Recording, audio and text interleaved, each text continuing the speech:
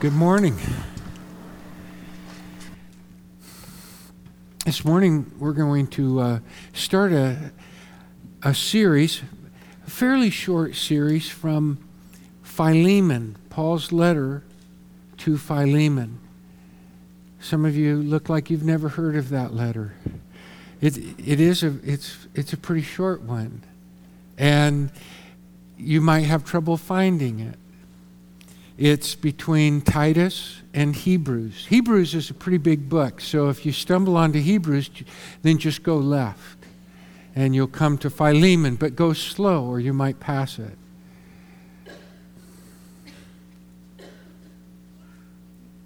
I was going to initially talk about the first 7 verses, but I've decided to do that next week, and I'd like to just talk about a little bit about the situation because I imagine, and we don't know much from this letter. And by the way, this is really, the Bible's incredible. The New Testament is incredible. Every contribution is incredible. This particular letter, already I've worn out the meaning of incredible, but this particular letter is very significant because I only know of one other extant that is surviving in existence letters in which someone intervenes on behalf of a slave with the slave's master. And that's exactly what Paul does here. And so it's also interesting just from a historical standpoint. It's an artifact to something that we just don't have anything on this order of. And I think that's largely because of the gospel. Largely, it's because of the gospel. It's because of Jesus Christ. You wouldn't intervene for a slave. You wouldn't step in between a slave and his master. You wouldn't even think about it because a slave is the master's property. What do you get out of my business?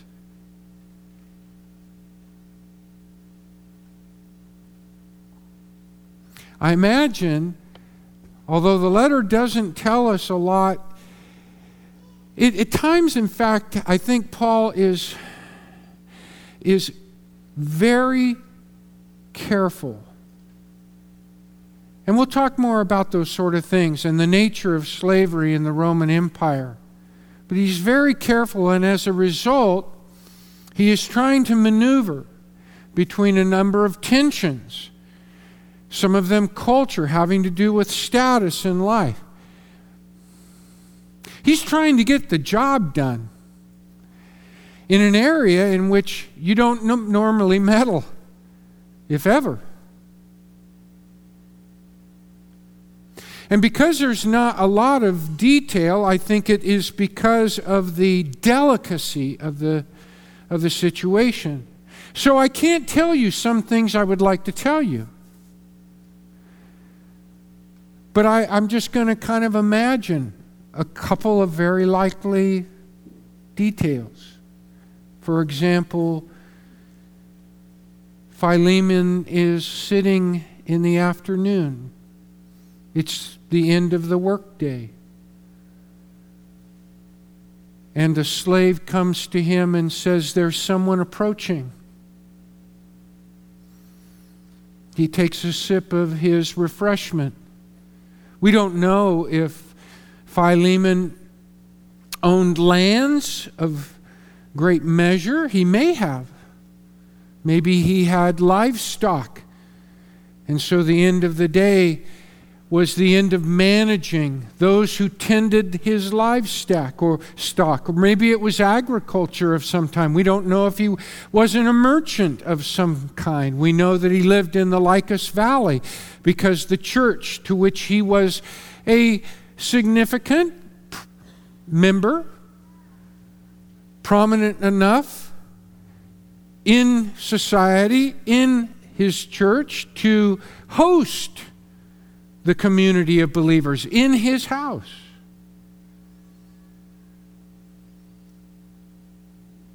And the letter to Colossians mentions the subject of this letter to Philemon in chapter 4, verse 9.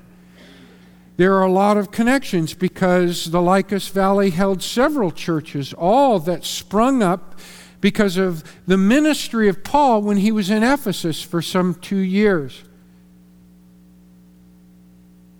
And the gospel spread, had an effect on these places. And Colossae was where Philemon lived, the city of Colossae. We have a letter to the church of Colossians, the Colossians. And in my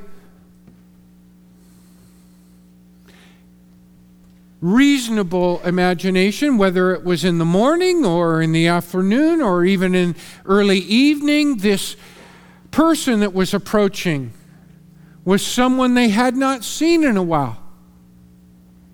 It was a slave of Philemon's. We think that he had run away. And he wasn't supposed to run away. Runaway slaves were a problem, and they were handled roughly. They were considered criminals.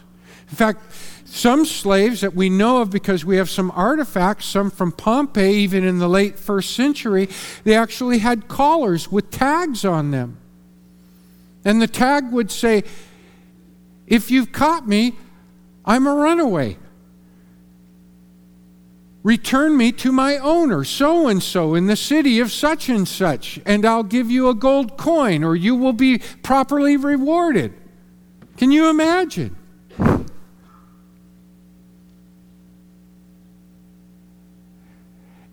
And this person returning has a letter in his hand. And this letter is from the Apostle Paul. And all of this is news to Philemon. This letter is going to reveal to Philemon something of where Onesimus, his slave, has been. Because in some providential way, the words of Paul himself, that is, and that providential isn't a word that we use every day, but we sometimes say, "Wow, that was some kind of like crazy coincidence." And we think the stars have aligned. Or just, oh my goodness, that is so weird, the way everything kind of came together. Or, wow, we've been friends for 10 years and you're my half-sister. And I didn't even know it. How did this happen? Well, sometimes God is at work in the lives of people and things come together in a way, and it turns out that Onesimus, this runaway slave that we presume has run away, found his way to Paul, received Jesus Christ. And because Paul, if he was in Rome, as we traditionally tend to think, then he was under house arrest, and he was able to, in some ways, serve Paul, and Paul was able to minister to him. And we imagine that Onesimus began his Christian life under the discipling hand of Paul.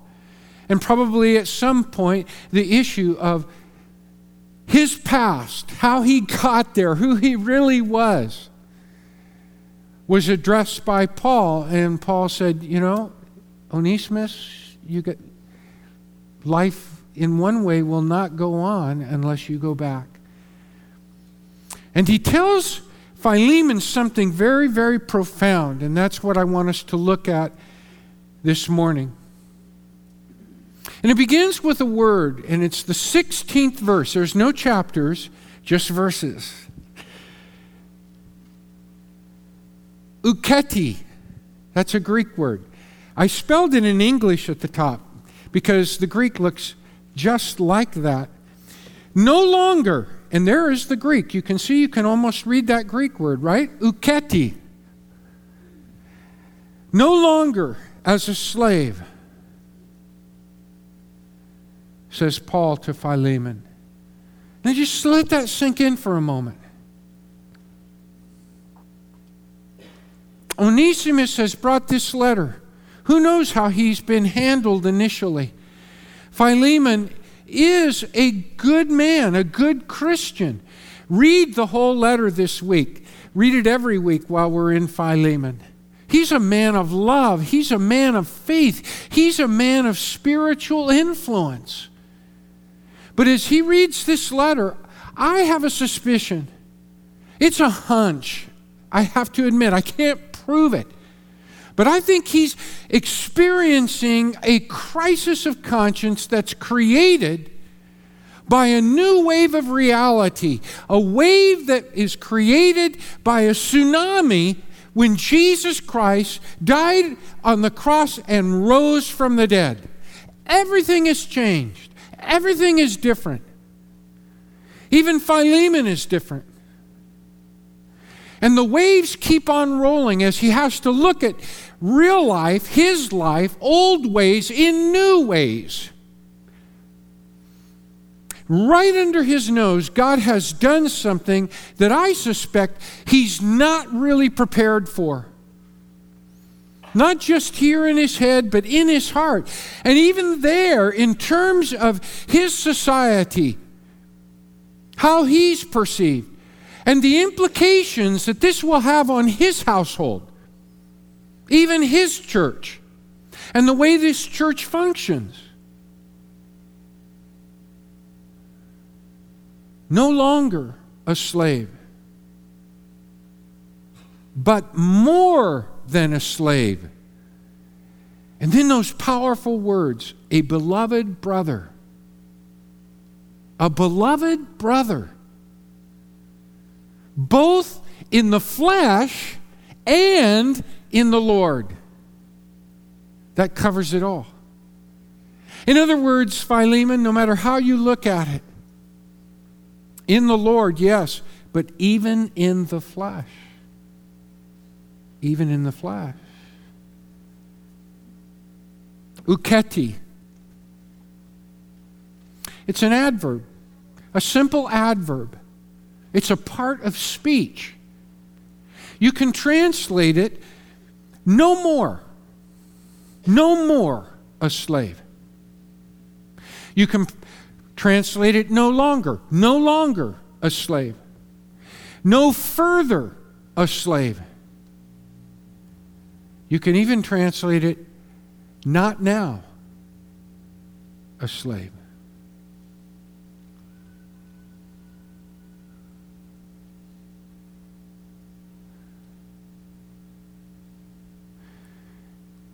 You and I can take exception. We can argue the grammar. We can go back into the heredity and the history of the word. We can break it apart. The reality of what that word conveys is not rooted in grammar. It's not rooted in Greek. It's rooted in what God has done in Jesus Christ. That's the power of no longer. It'll never have its power in your life or in mine unless you recognize what God has done in Jesus Christ. And in that sense, it's kind of a dynamic relationship because, yes, for me, years ago, it dawned on me what God had done for me in Jesus Christ. And it's continuing to dawn just like the sun every morning. In fresh and new ways, I'm growing up into the reality of what God has done in Jesus Christ. And it's pounding my life with the love of God, with the power of His forgiveness, with the strength of the Holy Spirit, which He's poured out on my life. Wave after wave after wave as I grasp the truth of what God has done in His death and His resurrection, and how it sent ripples in every direction through history. It has changed the outcome of history.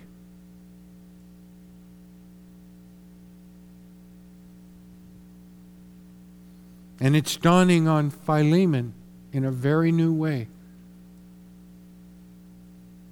What had changed? Hearts. Paul's heart. Philemon's, his heart. And now Onesimus. But slavery had not changed. Rome had not changed. The world had not changed. And yet everything had changed.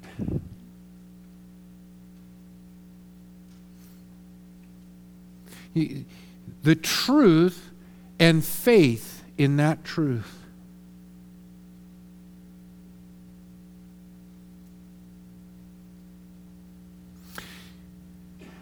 Paul, no doubt, told Onesimus much about what had changed.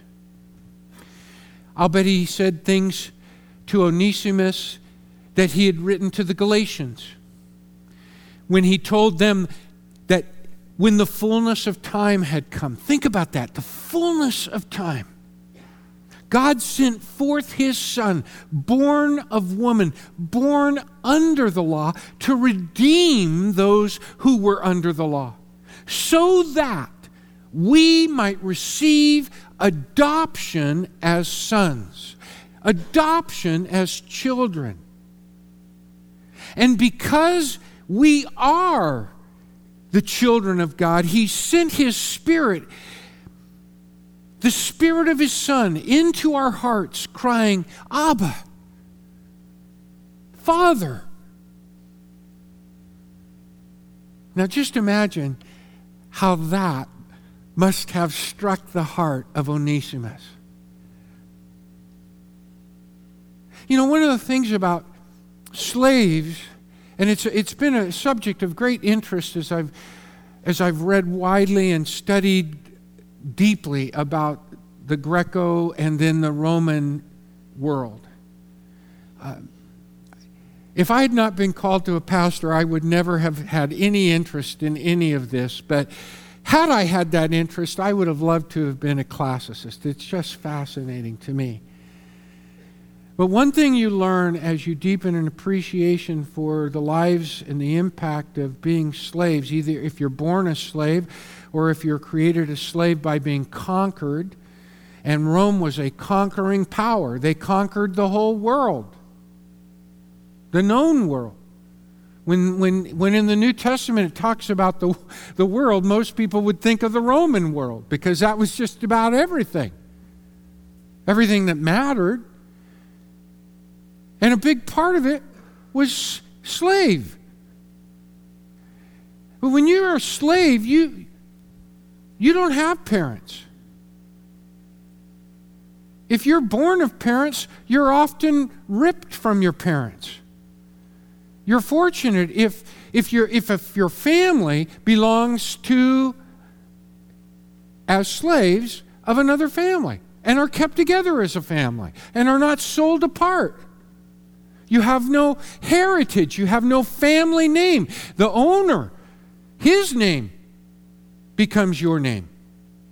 And that becomes who you are.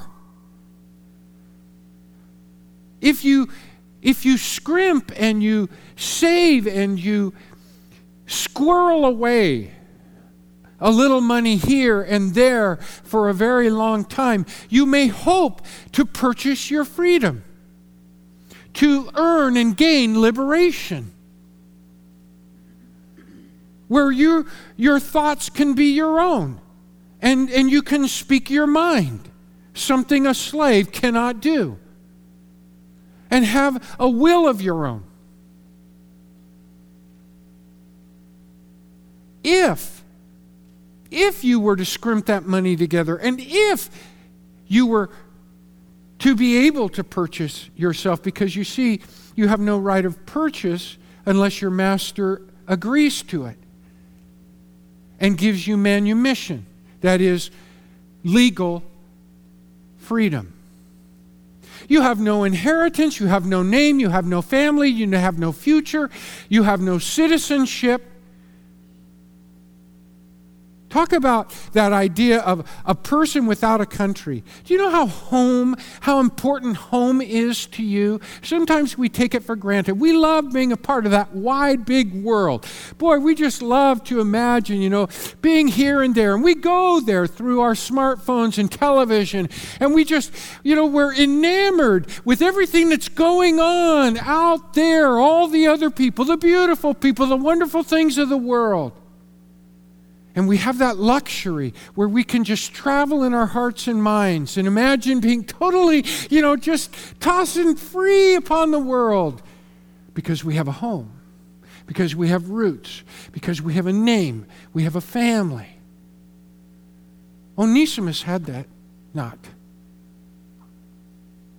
And yet Paul says, you do now in the Lord.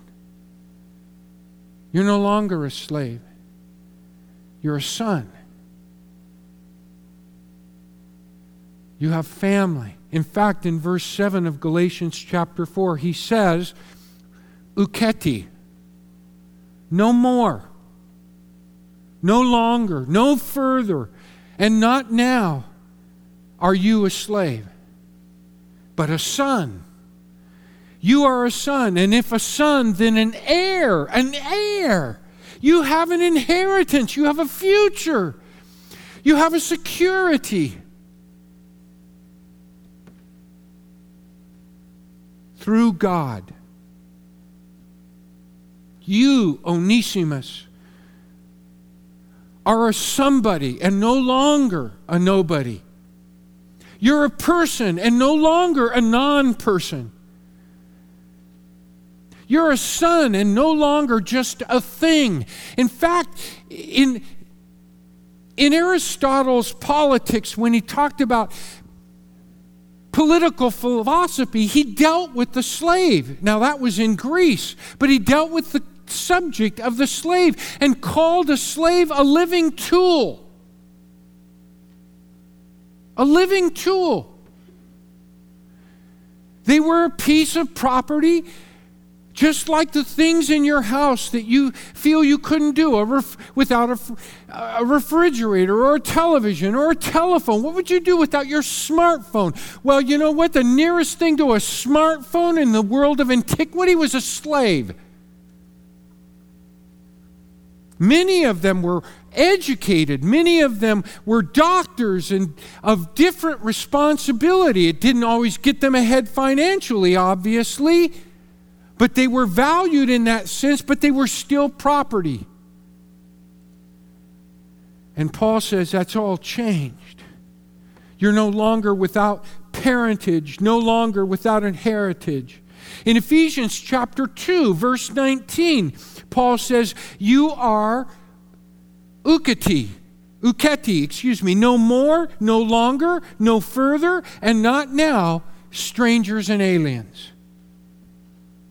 But you are fellow citizens with the saints and members, look at this, of the household of God.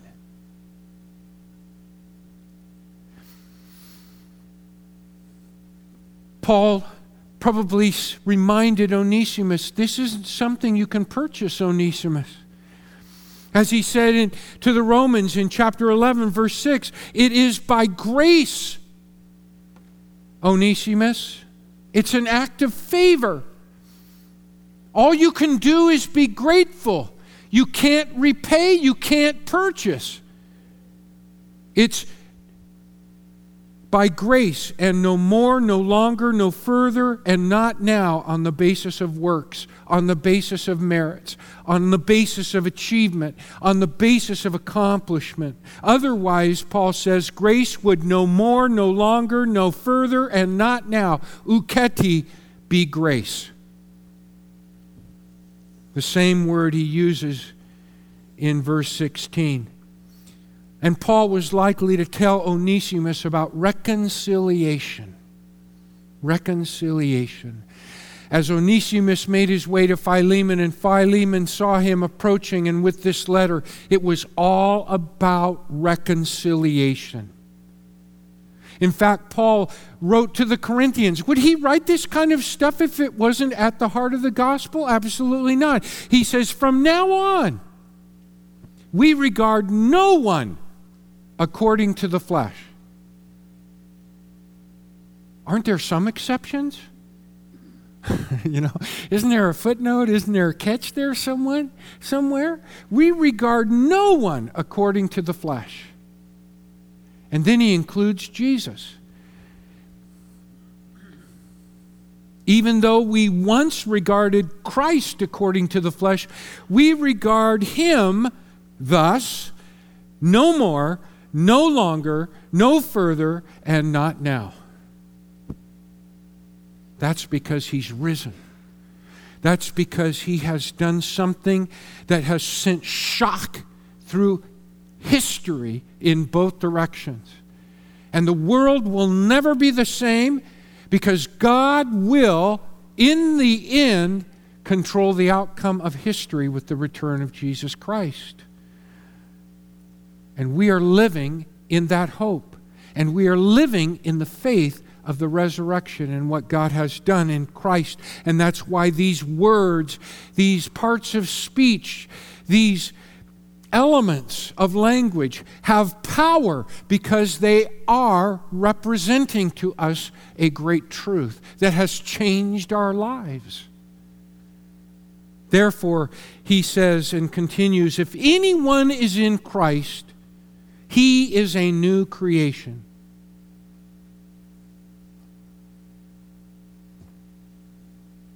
The old has passed away. Behold, the new has come. All this is from God, who through Christ reconciled us to him and gave us the ministry of reconciliation. Namely, that God was in Christ reconciling the world to himself, not counting their trespasses against them. And he has committed to us the word, the message, the task, the responsibility of reconciliation. We have been reconciled. How can we then not be agents of reconciliation?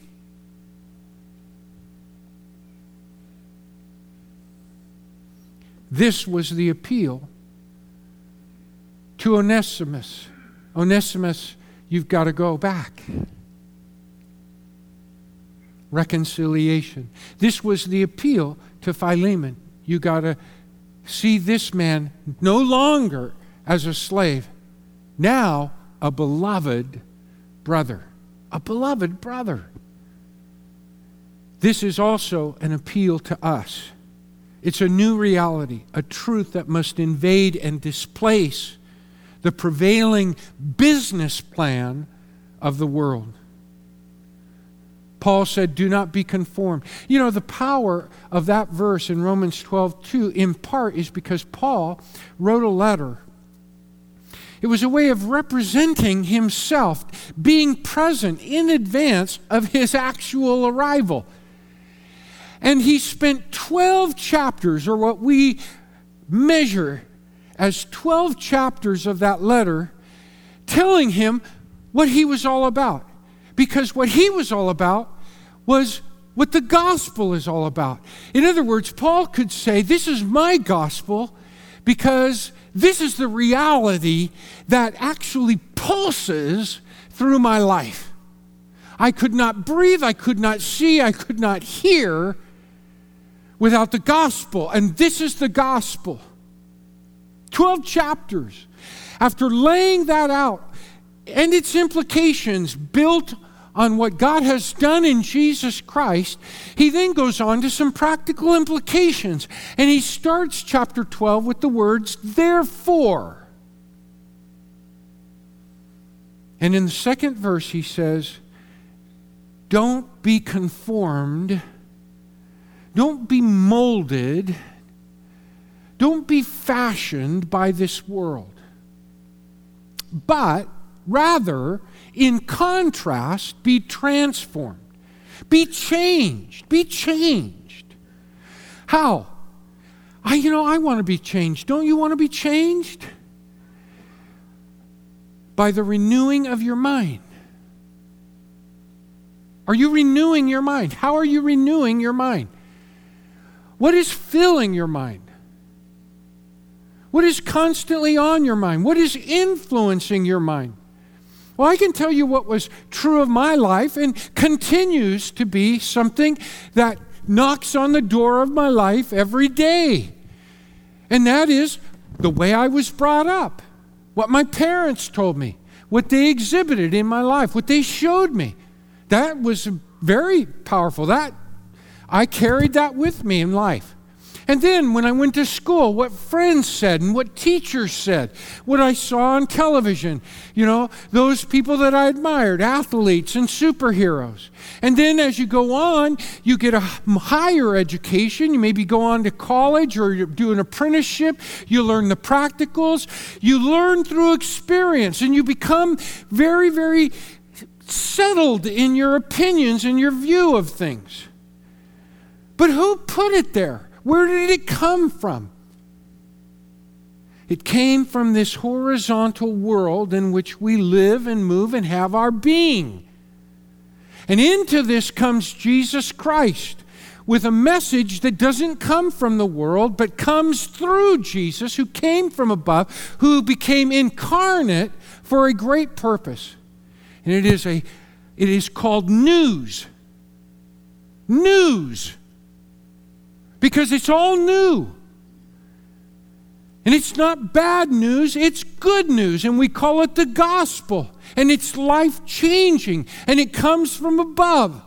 It verifies this very important fact from the Old Testament, that God cares about you. You who are Gentiles, you who are aliens and strangers. You who are on the outside and not the chosen people of God in the Old Testament. God forgives your sins in Jesus Christ. That in Jesus Christ, God has poured out His Holy Spirit, something that is ours because of Jesus' death and resurrection, His exaltation to the right hand of the Father, the promise of the Father entrusted to Jesus. He poured out His Spirit. The very nature and power of God into our lives. These are the kinds of life-changing things that Paul and the other writers of the New Testament are talking about. And if that's not getting into your head, there's not going to be the renewal. You'll always find justification. I'll always find justification. We'll always find justification in the world around us, in our closest friends, those things our parents, or those to whom we look to as authorities, or the latest article that we read. And if the gospel gets in at all, we'll fit it in to our established framework. It was in the early 70s that a puzzle, which had been around, became representative of a new psychological study that was put together by J.P. Guilford. Have you ever seen this little... The requirements are you're to connect the dots, but you can only do it in 4 lines, and you can never lift your pencil from the page. Now, I just want to be upfront right from the beginning that I failed this when I first did it. And you know why I failed it? Because I didn't think outside the box. Do you see the implied box represented by the dots on the page? In fact, the expression for creativity, think outside the box. Expand your mind. Think differently. Look beyond your kind of tired or settled or, that all came from this because, you see, you did have to think outside the box. You had to start outside the box. You had to go outside the box to complete the puzzle.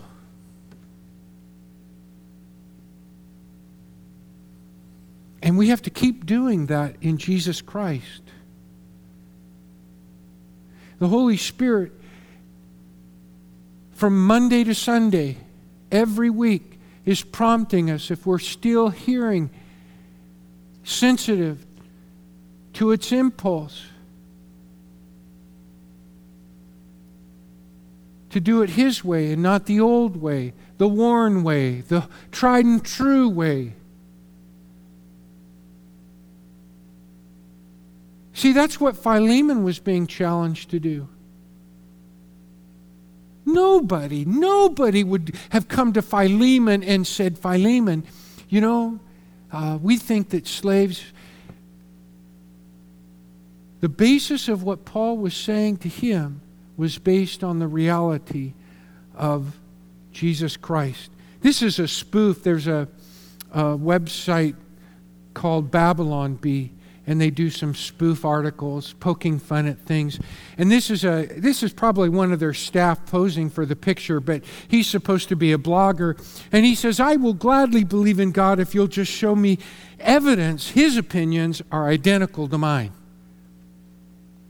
And it just reminded me that sometimes, we have a filter based on our own life and experience by which we receive or we reject or we mold into what we feel is right. And I'm trying to suggest to you this morning that we, like a Philemon, are going to be presented with things that we have to look at entirely in fresh ways and not just shut down because it pulls us from our comfort zone or calls us to step outside ourselves and do something novel, not based on our experience or what we're used to doing or what our crowd will support and approve, or even our church or maybe the pastor, but in our world, in our sphere of influence. God may be saying, would you take a new tack?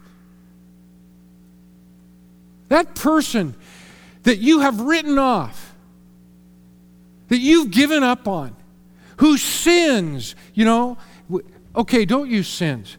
They irritate you. They have flaws.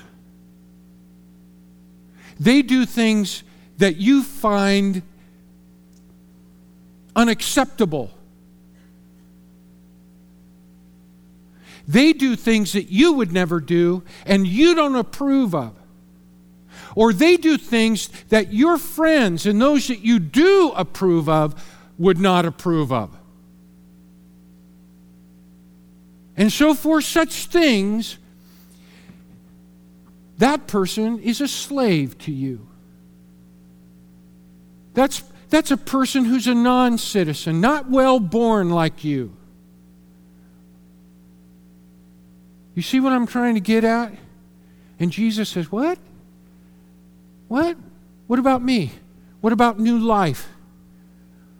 What about transgressions that have been forgiven because God was in me for the purpose of reconciling you to me?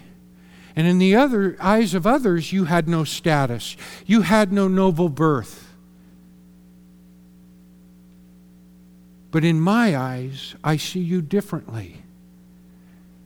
You have value. You have worth and importance. You count.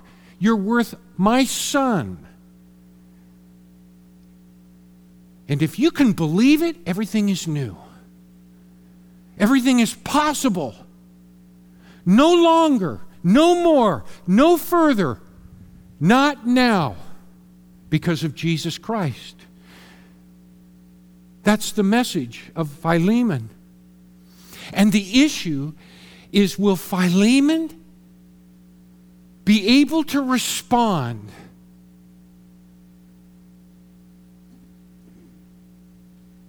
What will hold him back if not? Will it be the generations of slavery in his family, sanctioned in the Roman world, customary in all of his dealings, running his business, implications for his household? There are so many ways we can think of why I shouldn't and why everyone would agree with me and support me. And yet ultimately it comes down to one person, the person who's being touched by the Lord through the truth of His Word, who's being renewed in mind and heart by the truth and the reality of what God has done in Jesus Christ. And that reality taking root and bearing fruit in your life and in mine. This Bible is a catalog of people who made a difference. These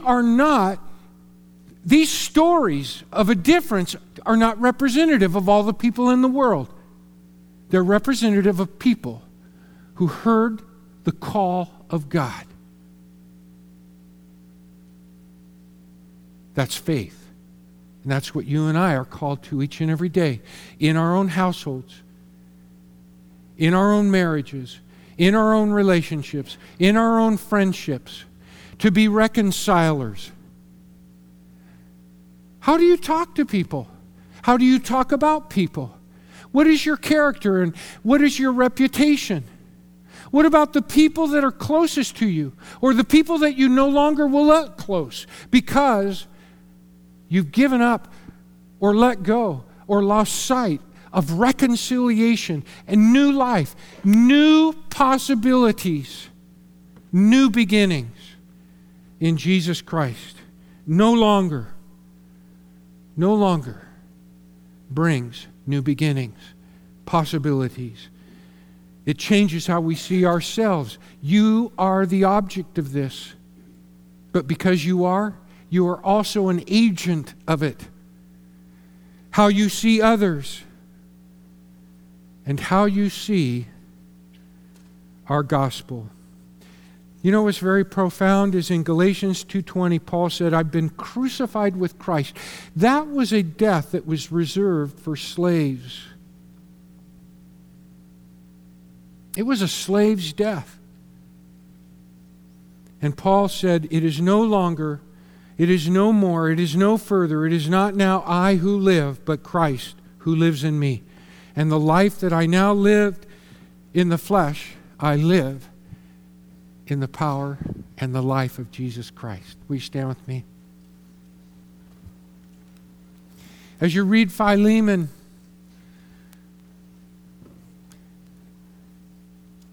think about your role as a Paul in your life, your home, your work. Think of an Onesimus in your life. Think of a Philemon in your life. Let God's word speak to you. It is a truth that is really powerful because of who we are and who we have in Jesus Christ. Let me pray for us. Heavenly Father, thank you for your word. Thank you for your Son, Jesus Christ. Thank you for the truth that is true in Jesus Christ. We pray this in the name with praise of Jesus, and all of God's people said, amen. We'll be here if you need to pray, would like to pray, if God's spoken to you or about someone else. We invite you to come.